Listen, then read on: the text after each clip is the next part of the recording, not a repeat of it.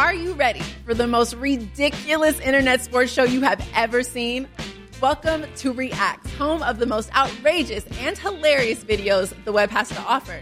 So join me, Rocky Theus, and my co-host, Raiders Pro Bowl defensive end Max Crosby, as we invite your favorite athletes, celebrities, influencers, entertainers in for an episode of games, laughs, and of course, the funniest reactions to the wildest web clips out there. Catch Reacts on YouTube, and that is Reacts, REAXX. Don't miss it. This podcast episode is brought to you by Coors Light. These days, everything is go, go, go. It's nonstop hustle all the time. Work, friends, family expect you to be on 24/7. Well, sometimes you just need to reach for a Coors Light because it's made to chill.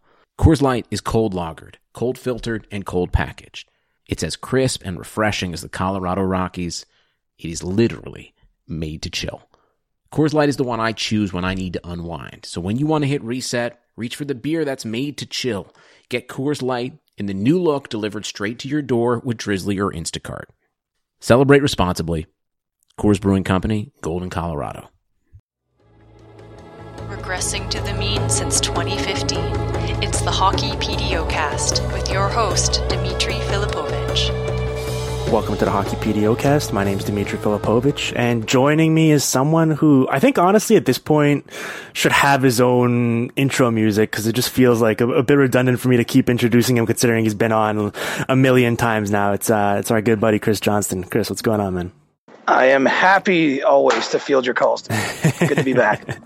All right. I know it might seem a little bit silly to be doing this right now, considering we've got some fantastic playoff series going on. We're in peak playoff season, but I think the other sort of subplot that's been going on in the hockey world right now has been these daily releases of the three finalists for each individual award, and seeing as you're a Pro Hockey Writers Association member and you had a ballot and you voted on some of these guys, I think it'd be a fun exercise for us to go through the ballot and see if we can either come to an agreement or if we disagree somewhere, have a good discussion about it. I'm sure we will disagree. You know, I've been doing this probably 6 or 7 years now, maybe even a bit longer, and I found this to be one of the tougher years just with a few awards where, you know, I really had to go over and over my thought process and refine it and just, you know, try to make the right decision. But I do think that this year did present some interesting choices, and you know, I'm sure we'll find some disagreement on those. Well, we should preface it by saying, like, I think having a disagreement is good because if everyone just agreed on everything, there would be no point of this stuff at all, right? It'd just be like it would just be common sense stuff. I think there definitely, for most of these awards, you can make a very strong argument for a couple different guys.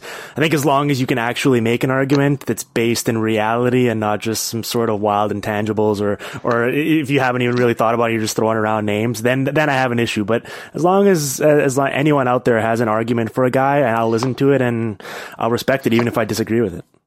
Exactly. And you know, I just see a lot of commentary on this stuff on Twitter, so I'm sure we'll have a bit more of a civil discussion, but that doesn't always happen out there in the social media universe. We'll see about that. You know, I get fired up about these awards, so I know no promises. Let's start with the Selke. And the three finalists, or the three nominees that were listed by the NHL were Bergeron, Kopitar, and Kessler. And I think it's fair to say that no one should really have an issue with the first two names. It seems like they're sort of mainstays on this ballot. But I think the third one in Kessler was incredibly surprising to me because it's such a divide between what I think that I just wonder, like I had to take a step back and think, did I miss something big here? Was I just not watching the right sort of stuff because it just seems so out of left field to me? Well, I'm missing it too, to be frank, if that is the case, because, you know, it's not that I didn't consider Ryan Kessler, but I just, especially in the top three, you know, I don't know how you make the argument for him this year. I didn't see it. I actually had Joe Thornton in addition to Bergeron and Kopitar as my top three. And I just thought that Joe had such a tremendous season, obviously drives a lot of possession when he's on the ice and controls the puck. For the Sharks, and you know, really hasn't gotten over the years a lot of attention, perhaps you know, for an award like the Selke, but you know, I felt that deserved it. And you know, with Kessler, you know, he had a decent season, but you know, to put him in top three here, you know, I'm not sure what I missed that the other voters did. That one for me was a bit of a tough one to try to put my mind around. Well, the thing that I love about Thornton, and I completely agree, I have him third on my list as well, is that, or in the top three, is that when you look at it on the surface, it seems like a weird fit, because you'd think, especially a guy this late in his career, you'd think that portion of his game would have deteriorated by now and he'd be more of a power play specialist or something like that. And he's still dominant on the power play. But it's just a good reminder that there's different ways to be successful at defending in the NHL. And one of them is just having the puck way more often than your opponent, because then you don't have to do a lot of chasing. And he's just such a master at whenever he has the puck. It's just like, I feel like I've been saying this all year now. If he stays health permitting, I feel like he could be doing this as long as he really wants, for another couple of years at least, just because watching some of these defenders try and get the puck off of his stick when he protects it with his body is just, he just puts on a masterclass pretty much every time he's on the ice. Well, and, it's making me think that I greatly miss, I guess, didn't give the Sharks enough credit heading into these playoffs because of that. And I thought Joe had a great year, but I didn't see coming, what's happened, where they're, looks like they could, possibly make a run all the way to the Cup final, just based on the way they've played through the first, round and a half here so far. And Joe is such a big part of that at his age. I mean, I don't know if he's found the fountain of youth or what, but, he's been good, don't get me wrong, the last couple seasons, but I feel that this one was special. And I'm a little disappointed. I mean, that he doesn't at least find his way into the top three, as a finalist for that, because, I think it would represent a different understanding of the value in his skill set that again hasn't necessarily been part of the conversation during his career too much. And if he can do it again next year at age 38, then I'll be banging the drum for him again as well. Yeah, and I think the fourth name we should include here is Sean Couturier, and I understand he missed nearly 20 games, and for some people that's a big no when it comes to these awards. But it's just endlessly amusing to me that for this award, you really need to have a requisite amount of scoring to your name, even though I checked and the description of the award says the most skill in the defensive component of the game. So I think, it's fascinating, especially since like a guy like Couturier just, significantly outperformed Ryan Kesler when you look at 5-on-5 production, particularly when you rate for the amount of minutes they actually played. And I just think, I don't know, I thought that the discussion had changed a little bit about Couturier. People had finally begun to appreciate just how good he is, but I don't know, maybe just the missing 20 games was a bit too much for other people to overlook. Yeah, and I guess each voter brings their own criteria to this. I mean, as we'll find out as we go along, I'm not one who necessarily penalizes you for missing some amount of time. I mean, it's obviously part of the consideration, because if you do it over 62 games versus 82, maybe there is some difference in how you're looking at that. But to me, that shouldn't disqualify anyone, from being considered for these type of awards. Well, I think that's a perfect segue then. I was going to do the Norris next, but I mean, I think we have to discuss the Calder now, because you just you teased it so expertly there. And I was in the Connor McDavid camp this year. Yes. He got my number one vote, and I discounted. I didn't look at whether Artemi Panarin played those years in the KHL or his age, because it frankly isn't part of the award. I take the descriptions that are given out by the league very sort of black and white. Who is the most proficient rookie this season is essentially what it is. It doesn't say 18-year-old rookie or 19-year-old or certain amount of experience, but I still believe, even as great as Artemi Panarin's season was, I had McDavid first and him second. And simply because, the best points per game, to me, the most impactful rookie, not only for his team, but around the league. And, it's difficult because he missed almost half the season, and I know some people won't like that, but I just think that even the fact that he missed that time, excuse me, man, and then came back and the way he played almost immediately, I couldn't overlook, how special that year was, even though we only saw 45 games. Yes. I think he was just, it's not that he was really good in those 45 games he played, it's that he was arguably like one of the best players in the league, right? Not just for a rookie, just anyone you consider in the pool, and that's amazing for a guy, regardless of his age, to be that dominant when he was on the ice. So I think you have to account for that, and I don't know, it's tough. I think the way I view these awards is like them in the sense of being a time capsule, right? Where we can look back at this 5, 10, 15 years from now and get a good picture of what happened in 2015, 16. And I think there's very little argument that we're going to look back years from now and anyone's going to disagree with the fact that Connor McDavid was the best rookie to come out of this class. Well, and part of the process that I do when I'm doing these awards is I make phone calls to people around the league, and obviously I don't just defer to their opinion, but I'm trying to get a sense from people who see the game differently than I do, what they see, and there was an overwhelming, almost surprising to me sentiment that it should be McDavid from people who work obviously for other teams, and it's not all Canadians or anything. It's not there. I don't think there's a bias there. just a feeling in general, because I know that always creeps into the conversation, whether it's West Coast, East Coast, or maybe in this case some might claim because Panarin's a Russian and the other candidates are North American, that maybe that would enter into the thought process. But really, I just mean to say that widely across the league, people that work in front offices, just viewed him simply as the best player, as did I, and that's why he did get my number one vote. Yeah, I think that's perfectly fair. I think the other names are interesting because Gostisbehere obviously sort of took the league by storm with the nickname and the emojis, and obviously just being such an exhilarating player to watch. It's the point production is one thing, but just watching the little things he does, and I know he has that patented little twist of the hips when he's trying to fake a guy out when he's coming out of his zone, which is just so fun to watch. And he does all these subtle little things that give him and his team an advantage. And he's a remarkable player. The one question I had was, did you give any thought to maybe having Colton Parayko ahead of Gostisbehere on this list? I gave it thought, but I didn't end up putting him. I had Colton fifth, and I had third was Gostisbehere with Eichel in fourth. But there was some thought to it for sure. One thing that I think stands out as well about Gostisbehere is just how much the Flyers season started to change when he was playing, right, when he was called up and then started playing big minutes for them, and he really made an impact on that team, and was I think a revelation. I mean, there was a little bit of hype around him from some of the Flyers fans I follow on Twitter, but I don't think too many people forecasted that kind of year he had, and I'm with you. I just think he was a fun story, and in my eyes, very worthy of being a finalist for this award. Well, I think it's safe to say that the NHL is in pretty good hands with the amount of young talent they have here. I mean, just look at guys like Jack Eichel and Dylan Larkin aren't even getting any attention for this award, and I think that is a testament to just how much the game has changed in the sense that all these young players are immediately stepping into the league and contributing at high levels, where I feel like in the past that was a much tougher thing to do, but the game is trending so much more to a faster game that's featuring younger players that I think it's pretty fun for us. It is. I mean, and look at even Matt Murray wasn't even eligible for this, yes, and he could help the Penguins to the Stanley Cup for all we know the way he's playing. I mean, you're right.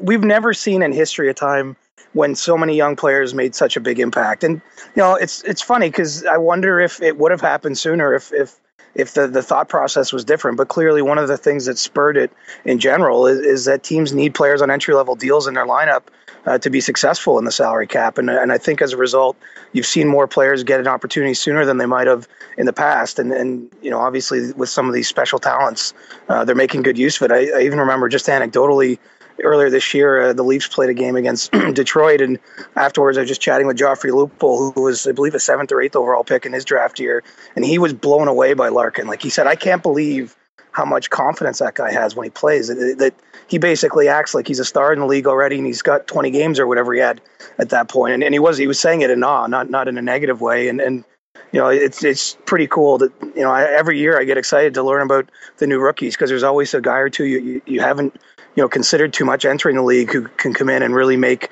a pretty serious dent on their team. Yeah. Well, I mean, you never want to sort of take this stuff for granted, and it's very possible that we'll look back a few years from now and go, this rookie class was, exceedingly special, and it wasn't necessarily the norm moving forward. But I do think that just the way the league's been trending, that I fully expect next year we'll be having a very similar discussion at the end of the year, just to kind of raving and ranting about all the remarkable young talent that came into the league.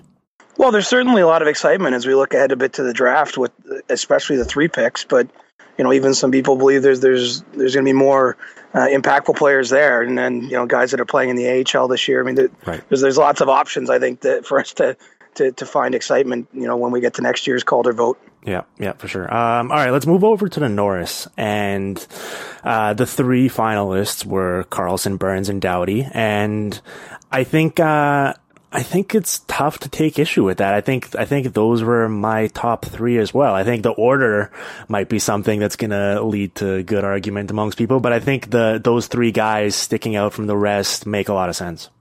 Yeah, and this is one I know for a fact you and I are aligned on, because We've been an Erik Karlsson admirer for the season, and it's amazing. This conversation is still cropping up, just with the reporters at a bar during the playoffs here. That so many people believe in Doughty, and I haven't done any even informal polling, but I won't be surprised if Drew wins. It just seems that there's a pretty large sentiment that think he deserves this for some reason, and I saw Sean McIndoe, our buddy, did a pretty good piece going back year by year, kind of dispelling this notion that he's somehow been robbed in the past, that really there wasn't a season where he was overwhelmingly the best defenseman, and I would include this year in that. Drew had a very good year, but what Erik Karlsson did was special, and it's deserving of the achievement, and I don't know if it's just that people are tired of seeing the same guy win or what it is, or just maybe something about the way he plays, but I've been a huge admirer of him for seasons, and I think with that Senators team, to put up the points he did, the assists he did, to drive possession the way he did, and the effect when he wasn't on the ice, it was pretty clear to me that he's the guy that should win this trophy this year. Yes, and I think the one argument against, or I guess there's a couple arguments, but one of them is, how can you vote for a guy whose team didn't even make the playoffs? And I just wonder how many of those people that are making that argument are still going to vote for Patrice Bergeron in the Selke. Exactly, and I just don't see it as being part of the conversation. I really don't. I mean, maybe with the Hart, because of the way it's worded, player adjudged to be most valuable to his team. You can argue, I guess, that he didn't propel his team far enough or something. Right. But I personally, again, I don't hold a playoffs versus non-playoffs. I mean, he's not responsible for the owner of his team who isn't spending as much money as other teams to give him a chance to win. I mean, I just don't see that as being a criteria that should be heavily weighed. And, to me, he's the clear winner of this award. And I'm going to be very curious. That's probably the most interesting reveal we'll get that night, because, as I just sort of taking the temperature from people that vote for these things, I sense that Doughty had a lot of support out there. Yeah, well, so what's the way it's determined is by you tabulate everyone's votes, and then it's the guy with basically the highest average, right? It's not the most first place votes? No, we vote 1 through 5 for each of the awards we're talking about here. Okay. And there's an inverse point structure. I believe it's like 10, 8, 6, 4, something along those lines. We can look it up afterwards to be sure. But and it's just basically the most number of points. And I believe last year, if I'm not mistaken, that Drew Doughty had more first place votes than did Karlsson. But Karlsson won on total points. But I'd have to double check that. But it was very close last year. And as I say, I do. I don't want to criticize my fellow writers, because I do respect, that my opinion isn't the only opinion out there. But I just don't understand this notion that he's owed one, or that, to me, he's also it 26 years old. I mean, he has plenty of time left to actually earn one based on his play. It's not, we're not, running out of time here to reward Drew Doughty for his career. I think there's still a few years left in the tank. Exactly. But even if he doesn't win one, I mean, I guess it will be unfortunate, because he's clearly a great defenseman. But every year to me is a time, like it's its own time capsule. It doesn't matter. We're only voting on the 2015-16 Norris Trophy, but there seems to be this sort of legacy element floating around. I've seen people make in columns and stuff, late in the regular season when we were talking about this more. And to me, it's just something I don't think should be a factor at all in your voting. Yeah, I mean, for me, like, I've been on the record saying Karlsson's just, since pretty much the start of the year, just been running away with this award. But as time's gone on, I'm coming to terms with the fact that Drew Doughty might win this award, just because it certainly feels like there's going to be at least a segment of the voters that'll just, bump Karlsson all the way down, because they just don't believe in either the fact that he didn't make the playoffs, so he can't win this award in the first place, or he's such a liability defensively, so he shouldn't even be second, right? Like, I feel like, whereas everyone for the most part is probably going to have Doughty either second or third on their list, and based on that point structure, it's quite possible that he's going to win it just purely based on kind of hanging around the top of the highest number of ballots. Right. I think we should do the math that night when they release the awards to make sure that both of these guys are on every single ballot, because given that you have 5 votes, a top 5, to me, there's no case to be made that either of them would be the 6th best or lower defenseman this season. And I'm just very curious to see about that, because, maybe there is a bit of anti-Karlsson segment out there, as well. So how'd you round out the top 5 then? Who were the next 2 guys? Just let me get over to my list here. I don't want to give factual information. I had Burns, Letang, and Subban in 5th. Okay, yeah, was my top 5. Yeah, Subban was fantastic as well. It's a shame that the Habs just plummeted so hard, and then obviously he had the unfortunate end to the season with injury. But Letang is a good pivot point for us because he had a questionable hit in yesterday's game 3, and I think the suspension might already be announced by the time we release this podcast, so we shouldn't probably speculate too much about it. But I did want to talk a little bit about that hit because you were at the game, and I don't know, what was the sentiment from watching it live and from talking to people around the rink on whether it was really a hit that should be penalized for more than just the one token game or even a fine? Well, one of my thoughts was it's too bad the referees, maybe it was just late enough. They didn't see it in a good enough way in real time, but I believe it was about the 15-minute mark of the first period. I mean, if he maybe gets ejected there and gets a 5-minute penalty, it might not rise to the suspension level. It's a little bit similar to the Brooks Orpik incident that happened in the series in Game 2, where he knocked Olli Matt out and only got a 2-minute penalty. And I feel that part of the Department of Player Safety's decision-making was that he probably should have missed that game at minimum and, probably ended up getting an extra game as a result. But, to me, it's a late hit. And I expect him fully to get a 1-game suspension. I'd be surprised if it was more than that, just based on a few conversations I've had.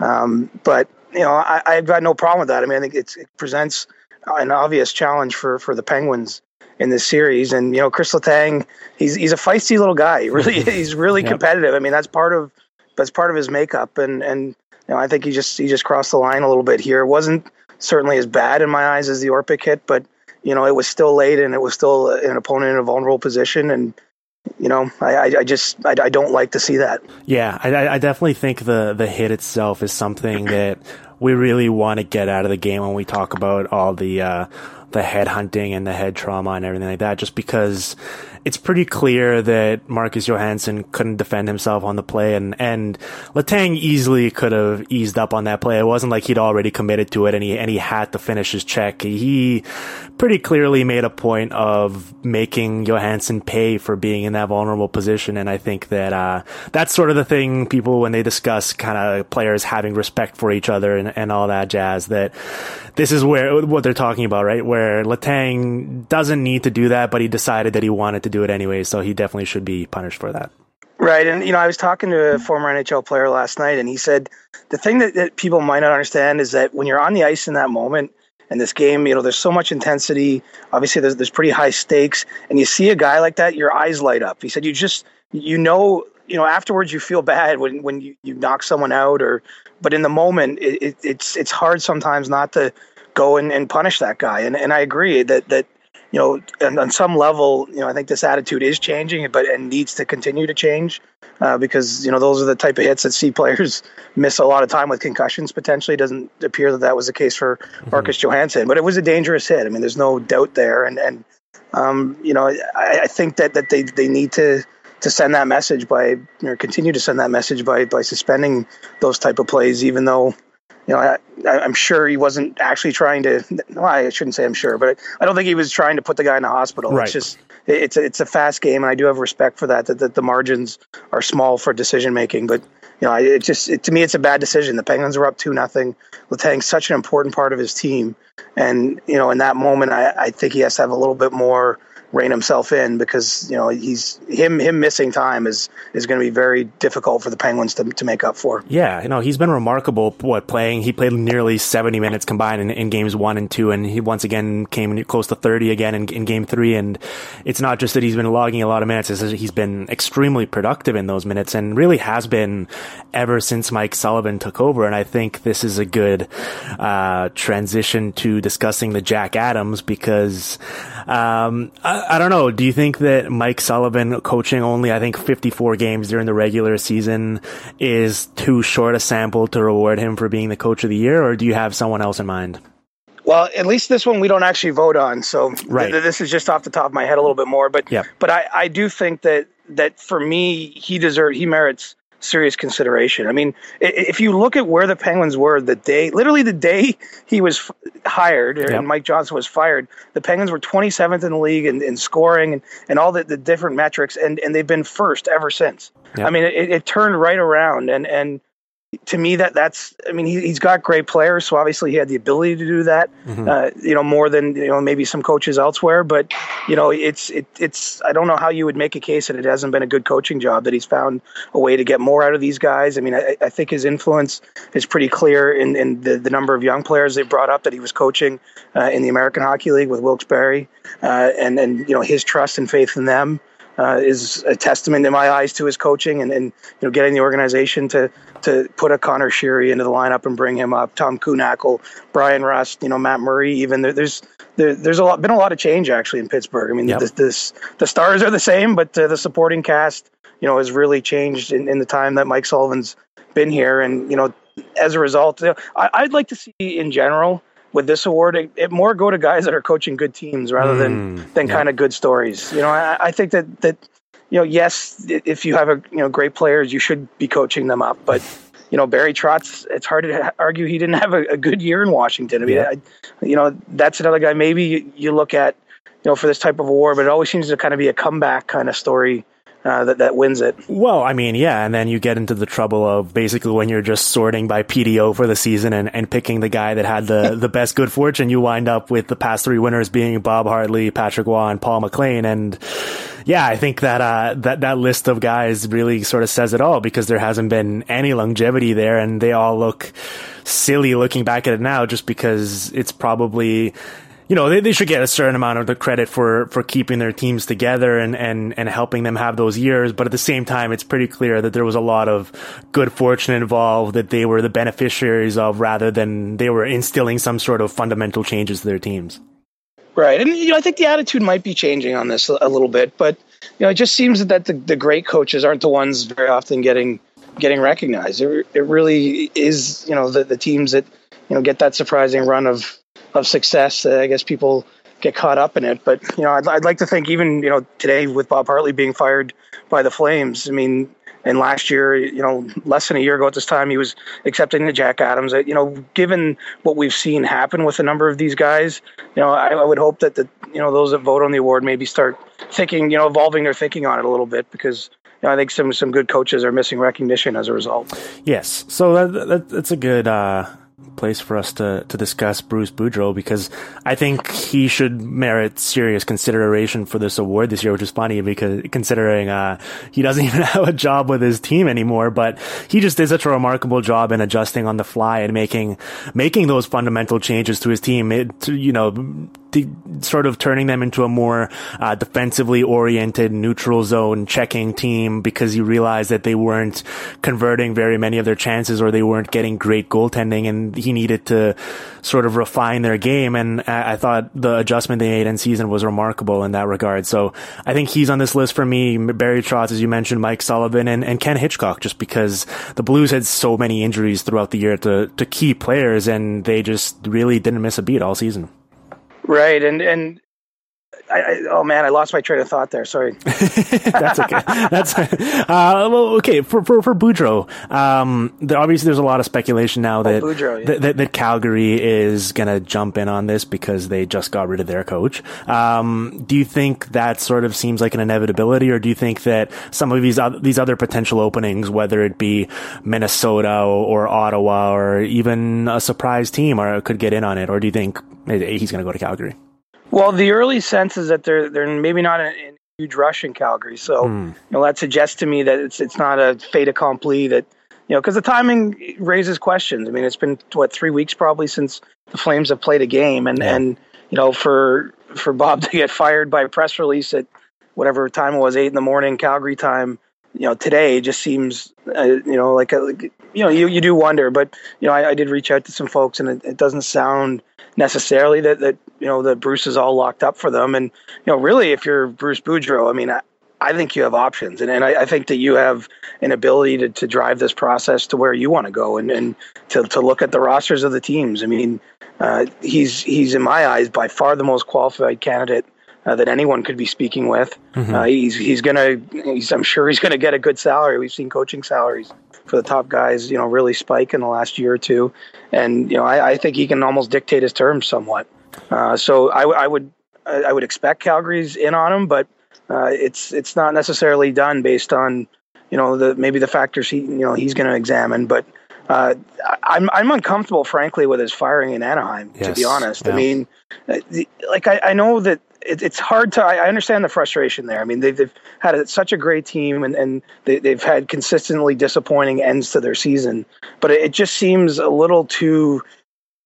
I'm just uneasy with how great of a regular season team they've been. Yep. Even some of the playoff runs they made. I mean, they could easily have won the Stanley Cup last year. I mean, they lost Game 6 and 7 to Chicago, and might have beaten Tampa. I know that's a coulda, woulda, shoulda, but they're awfully close to being there, to lifting the trophy, and it just seems to me, where are you going to find someone better than Bruce Boudreau? And they obviously sweated over the decision, and Bruce saw it coming, but they tried to even by extending him more of a lifeline than many thought they would when they got off to that slow start this season.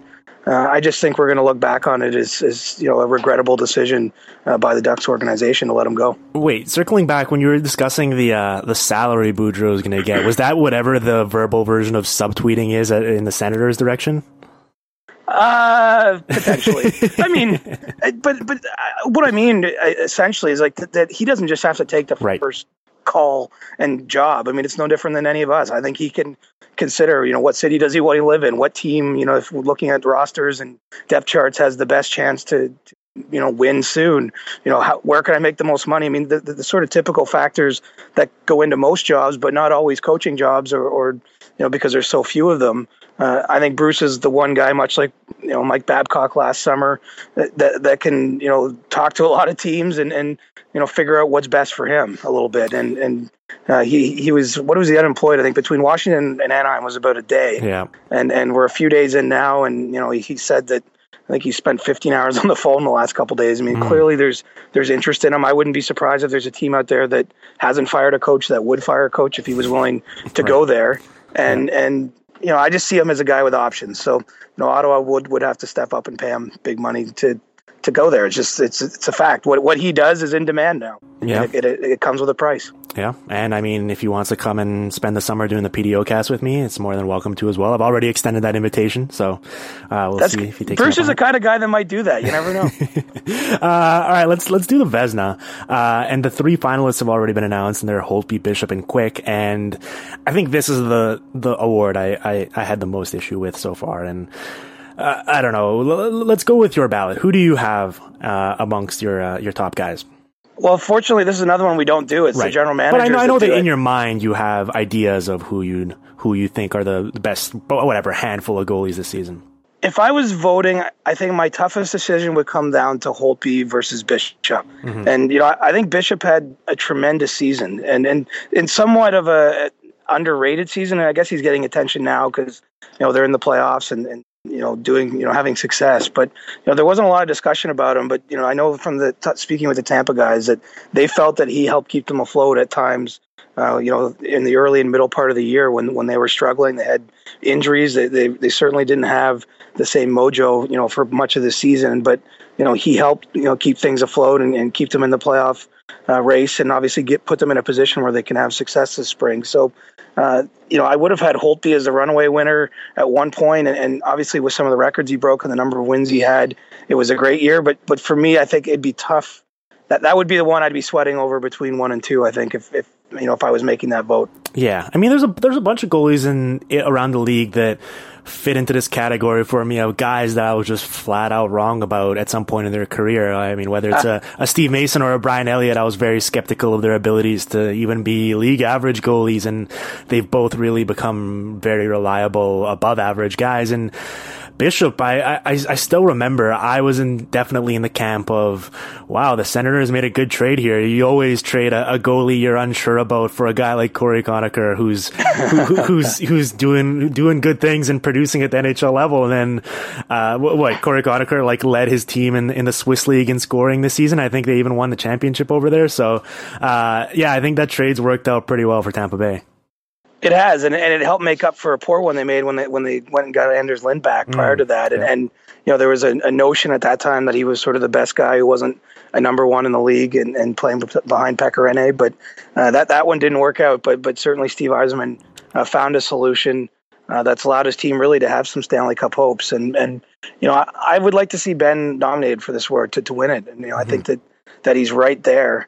Marc-Andre Fleury had, in some ways, a bit of an underrated year. I mean, you're right. This was, sadly, it kind of goes in cycles. But, with scoring where it was, it becomes a bit of the year of the goalie. There was a lot of goaltenders that had fantastic seasons and made, a huge impact for their teams. And, some of that is reflected in the fact we don't have, buckets full of 100-point scorers as well. There's a sort of cause and effect involved there. Yeah. No, Bishop and Holtby were amazing. And I think maybe there's just no point really quibbling about this stuff because it certainly feels like Holtby's going to run away with this just purely based on his absurd win total and how good the Capitals were. And obviously, he it's not like he was just, riding the coattails of that team. He was very good himself and put up good underlying numbers. But I think it's just tough to reconcile a guy like Jonathan Quick being amongst these three guys when it means that you're not giving love to, let's say, a Roberto Luongo, who had a remarkable throwback season, or Corey Crawford, who, we'll discuss this with the Hart. Crawford's a good one. But there's a legitimate case to be made that Corey Crawford was Chicago's most important player this season, right? So it just seems, and then obviously, you have a Corey Schneider, you have a Henrik Lundqvist, who also fits into that bin of where would his team be without him being just remarkable pretty much on a nightly basis? Yeah, exactly. And I should mention Crawford. You're right to bring him up. He's another one that's been doubted a lot. There was, a lot of sort of stories written and people talking that the Hawks were winning cups in spite of their goalie, at times, right, for Corey Crawford. And, this was, to me, maybe it's unfair, but it was a breakout kind of season. I think he's opened eyes in a different way. And he should be easily, put ahead of Quick, I would think, on that list. And, the GMs, for one, there's only 30 votes in that one. So the consensus of opinion doesn't have to be nearly as deep when there's more than, I believe, about 140 that writers that vote on the rest of the awards. So you kind of, I think, get a better consensus of what was the best. But, Jonathan Quick, it must have been a bit of a reputation call. I can't think of, honestly, it's not that he didn't have an awful season. No, it's just he didn't have a top three season. In my eyes, among goaltenders. I don't know how you would make that argument, frankly. Yeah, I don't either. It's definitely seems like a reputation thing. Or I guess he led the league in games played, and maybe people are just valuing a guy that shows up every night and gives his team a chance to win or something like that. I don't know. I'm just trying to get into the mind of the people that would have thought that he was one of the three best goalies in the league this year. Well, and he makes a bunch of crazy saves. Yeah. I get it. There is times you can watch a game and just go, wow. Yeah. But if you look even a little bit beyond sort of that initial cover of the book, I just, there's too many players that are much steadier and more consistent performers for their teams and helping keep them afloat. Playing behind the Kings, I think is a benefit to Quick as well. He's not tested in near the same way some other goalies are. And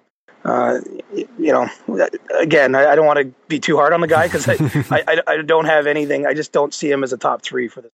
Yeah, for sure.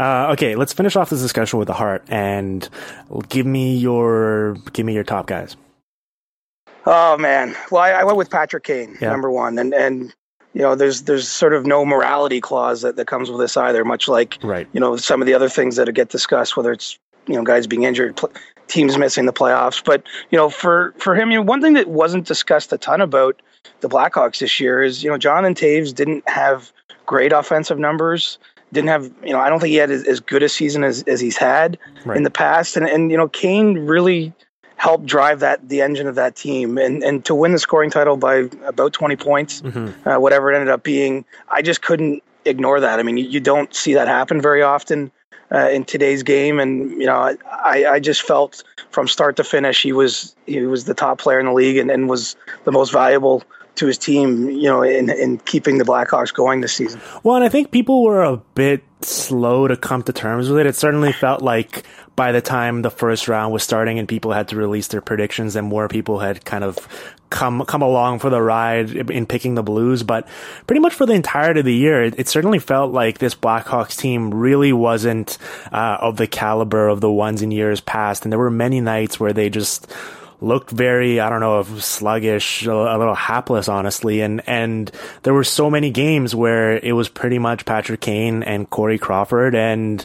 if Kane didn't set up a couple goals and Crawford didn't stop 35 of 37 shots, they just weren't winning it that night. And I definitely think that just how significantly he ran away with a scoring race, that there's certainly a case to be made for him winning this award just purely based on ice performance. Right. And I'm not saying he has to be the winner, but just right.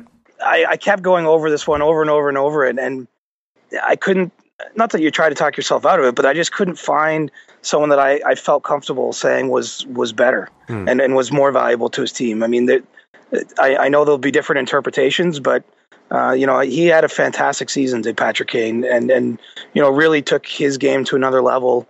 And, I just felt that he should win as a result of that. I mean, I don't know if other people with, kind of the sideline stuff that started his year, if they'll hold that against him. But, as I say, when it came down to actually making a vote, I didn't consider or, penalize him, I guess, for maybe some of the things that people, don't like about his reputation. Right, for sure. Who else did you have on this ballot amongst the top five? I had Sidney Crosby, Jamie Benn, Joe Thornton, and Ben Bishop among my five. Yep, that's a good list.